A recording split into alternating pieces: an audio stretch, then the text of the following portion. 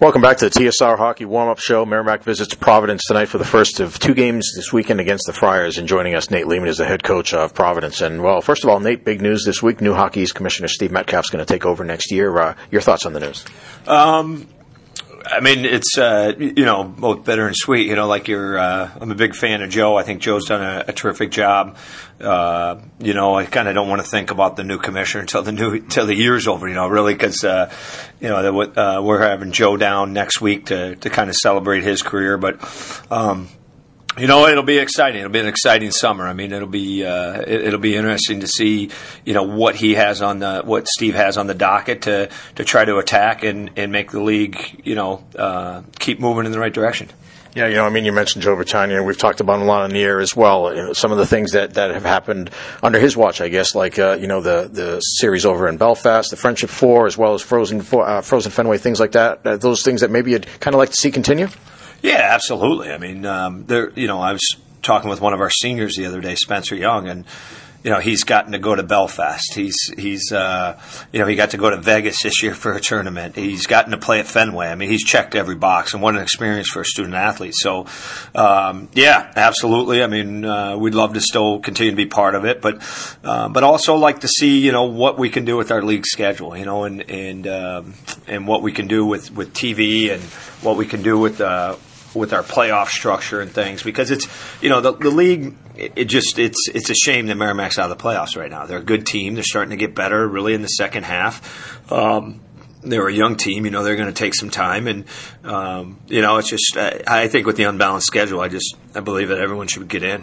You make an interesting point about the schedule. Merrimack will play their final game of the year Thursday at BC, and that's it.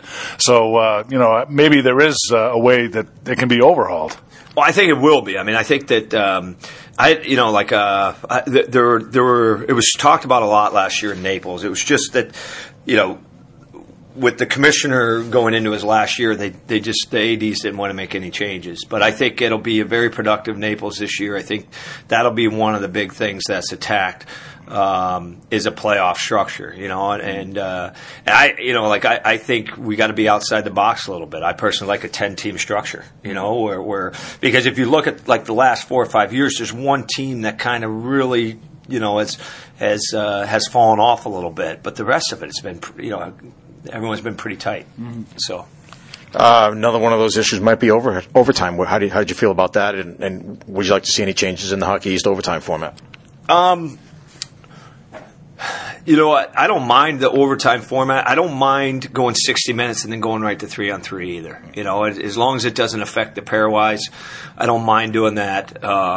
Just because it's, the one thing I don't like is how we've introduced 3 timeouts in each period, and then you're going to play a 5-minute, and then you're going to play a 5-minute 5-on-5, then you're going to play a 5-minute 3-on-3, and then you're going to shoot out. Like I think if we do change our format, for me, let's go right to 3-on-3. Let's play 3-on-3. It'll be for a league point here or there. But again, we talked about this a lot in Naples also. And we're going like, what are we, crazy? We're going to eliminate teams and we're going to go to 3-on-3 for points. And imagine how the overtime would affect this year, with everyone so tight.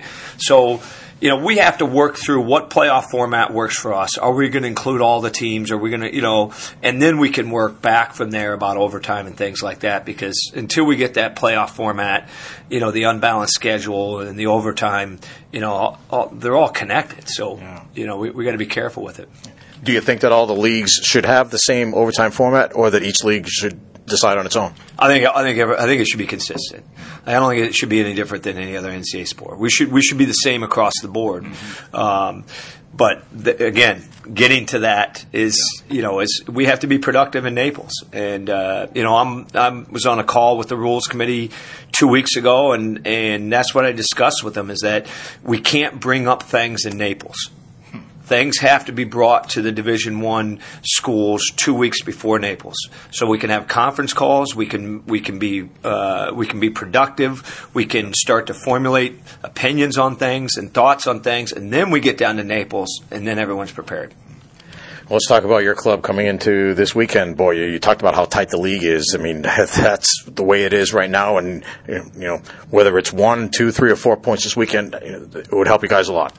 Yeah, well, I mean, like any points now. And we dug ourselves a hole. We were in a great position. We came off of a bye week, and we lost to Northeastern, then we got swept by UMass, and then we've been chasing it ever since. So, we just came off that bye week poor. I thought things were going pretty well in the second half, but now we're chasing it, and every game we have to have a kind of an all-in mentality where everyone's blocking shots, everyone's doing everything they can. This is basically playoffs for us now.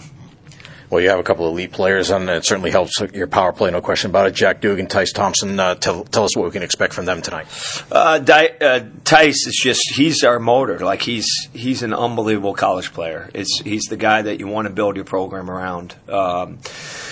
And Jack is a really good talent. Like he's a high-end passer. We're working with him to shoot the puck more. He's up to 9 goals now, but we'd like to get him, realistically to 15, 16. So we got to get him shooting the puck more. And both those guys Jack's a great passer. Tice, I can't tell you what he does for, because I think he does everything well, and I think and he's driven. So he's a pretty special college hockey player.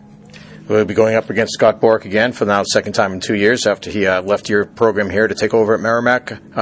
Watching from afar, I guess, what do you see from what he's been able to do at Merrimack so far? He's getting players, and it's not, it's going to take time. He's getting players. I think he's scheduled too tough, so I don't think he allowed those guys to get their legs underneath him. But he's getting players. Their transition game is some of the best transition we've seen in the league.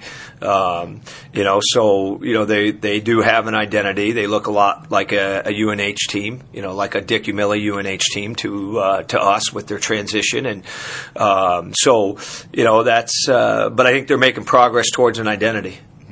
All right, so you play Merrimack tonight. What will be one or two of the keys to the game tonight for Providence? Well, I mean, not turning it over. Not giving them those transition opportunities. That's what we've talked about with the team, and then staying disciplined. Making sure that, I think they've got a 20% power play can still hurt you. So, discipline and making sure that we're executing, but we're not giving them free offense. Thanks a lot, Nate. Certainly appreciate your time. Should be a good one tonight. We appreciate it. Best of luck tonight. We'll see you tomorrow. Okay, see you tomorrow. Nate Leaman, the head coach of Providence, has been our guest here. We'll be back with more right after this on the TSR Hockey Warm-Up Show. John Leahy will have his interview with Merrimack head coach Scott Borek right here. This is Warrior Hockey.